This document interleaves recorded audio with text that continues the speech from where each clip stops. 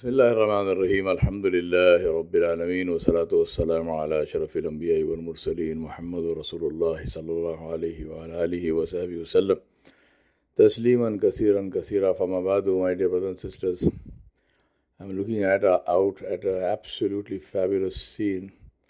It's bright sunlight, although we are well into winter in December, middle of December. We had some snow a little bit earlier. It's all gone now. It's absolutely brilliant morning. There are clouds like bunches of cotton in the sky, and they are lit from above, and there's a shadow below the cloud. It's so beautiful, subhanallah al-azim. And alhamdulillah, I thank Allah subhanahu wa ta'ala for showing us this beautiful picture of His Qudrat. And I ask myself that why is it so difficult for us to obey Allah subhanahu wa ta'ala? The one who has given us all of these things without even asking. We didn't ask for this. I didn't ask for a morning like this. I didn't ask for this cloud. I did not ask for the eyesight to be able to see it. I did not ask for full color vision to be able to appreciate the differences in colors and shades. I could have had eyesight and just black and white, and I wouldn't appreciate this picture as well as I do now, thanks to the fact that I am also able to see color. Absolutely brilliant. And of course, my guests, my birds are here, so I look at them as well. Why is it so difficult to obey Allah subhanahu wa ta'ala? The reason I'm asking is that somebody asked me a question which I consider to be, subhanAllah, I mean, sometimes I wish I didn't have to do this job, of answering people's questions and whatnot. Just leave me alone. I want to say to people, just leave me alone. Just forget that I exist. It would be a nice thing like that. Just to be left alone, leave me to my dhikr of Allah subhanahu wa ta'ala, and that's it. Because sometimes people ask questions which are so painful. It's not that I don't know the answer. It's just that somebody is even asking a question like this. And that somebody is a Muslim, because that's the kind of question only a Muslim will ask.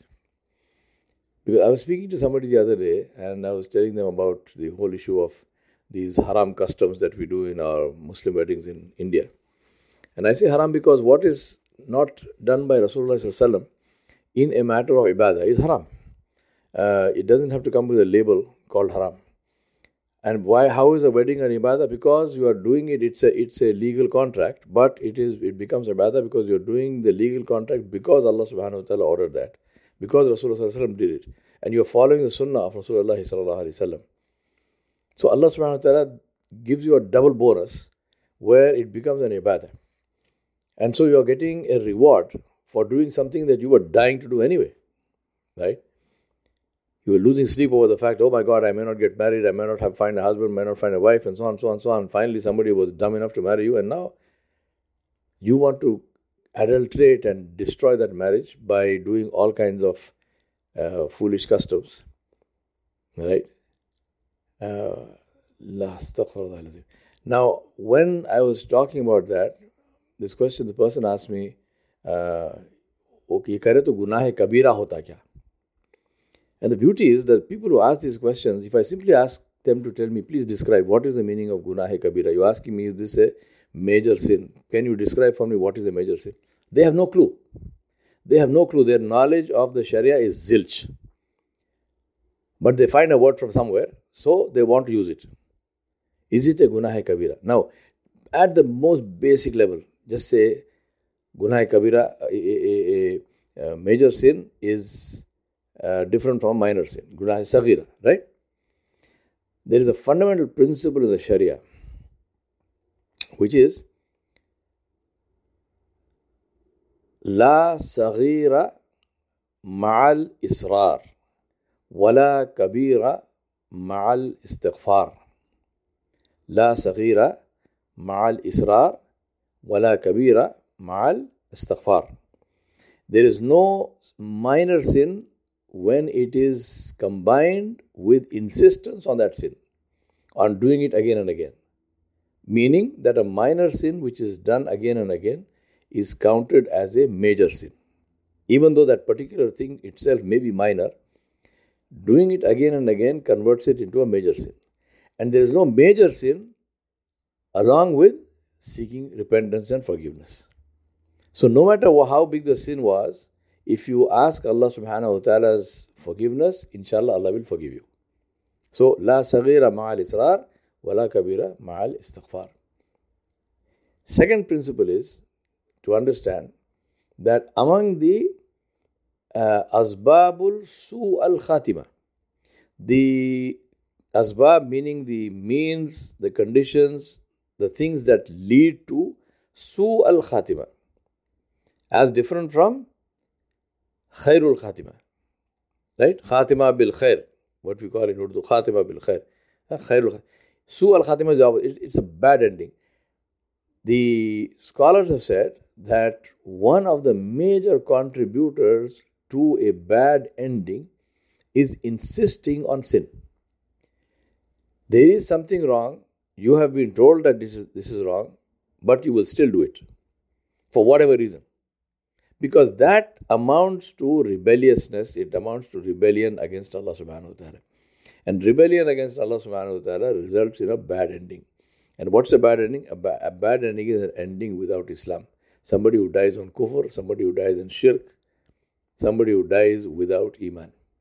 Even though they may have been born in a Muslim home and they worshipped Allah subhanahu wa ta'ala and so on and so forth, but because they were insisting on a particular sin and they would not leave it, despite being warned again and again, they will end up without iman when they are dying.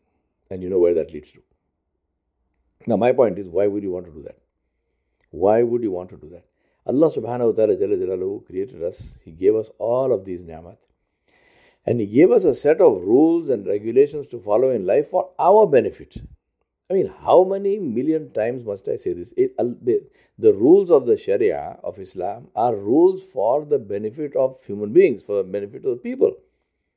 They don't benefit Allah subhanahu wa ta'ala. Na'udhu billah. Allah subhanahu wa ta'ala who was samad, He is beyond any harm or benefit from anybody. Yet we will not follow those rules. Why? We insist on following shaitan, and you will not follow the Rasul alayhi salam. You will not follow Rasul alayhi salam.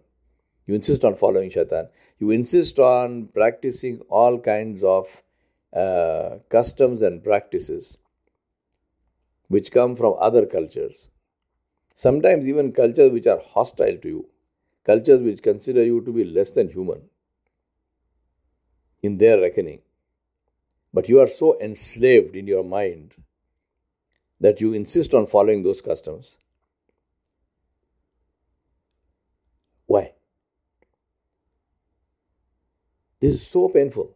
And on top of that, you have this argument, is it a Gunah Kabeera? If you insist on doing it, yes, it is a Gunah Kabeera. Because you have been warned it is wrong. You still want to do it? Yes, it is a Gunah Kabeera. Inna lillahi wa inna ilayhi rajiun. Fear Allah, my brothers and sisters. Fear the anger of Allah. Fear the fact that one day you and I will drop dead. You know this, my Google Calendar, it's a hell of a reminder. And I deliberately I don't change those things. Because every once in a while, it reminds me of the birthday of somebody. And in the last 1 year, it reminded me of the birthdays of 5 or 6 of my very close friends who have already died. So I have this picture. I have this reminder which comes up. Today is so-and-so's birthday. I said, subhanAllah, the calendar does not know that person is dead. Somebody sent me a picture the other day from Guyana in which there are 4 people standing. One of them is me. This person sent me this picture and said, you are standing with 3 dead people. Which is a fact. The other 3 were dear friends of mine. All of them have passed away. He sent me a picture saying, you are standing with 3 dead people. My brothers and sisters, seriously, go look in the mirror at your face and say to yourself, I will never die. Say this to yourself, I will never die. If you can't say that, or if you say that and you feel like a fool, I hope you do, then stop defying Allah subhanahu wa ta'ala. Stop playing games with Allah subhanahu wa ta'ala. Stop acting like you own the world. Obey Allah subhanahu wa ta'ala, because in that there is benefit for you. And in disobeying Allah subhanahu wa ta'ala, there is only halakat, there is only destruction.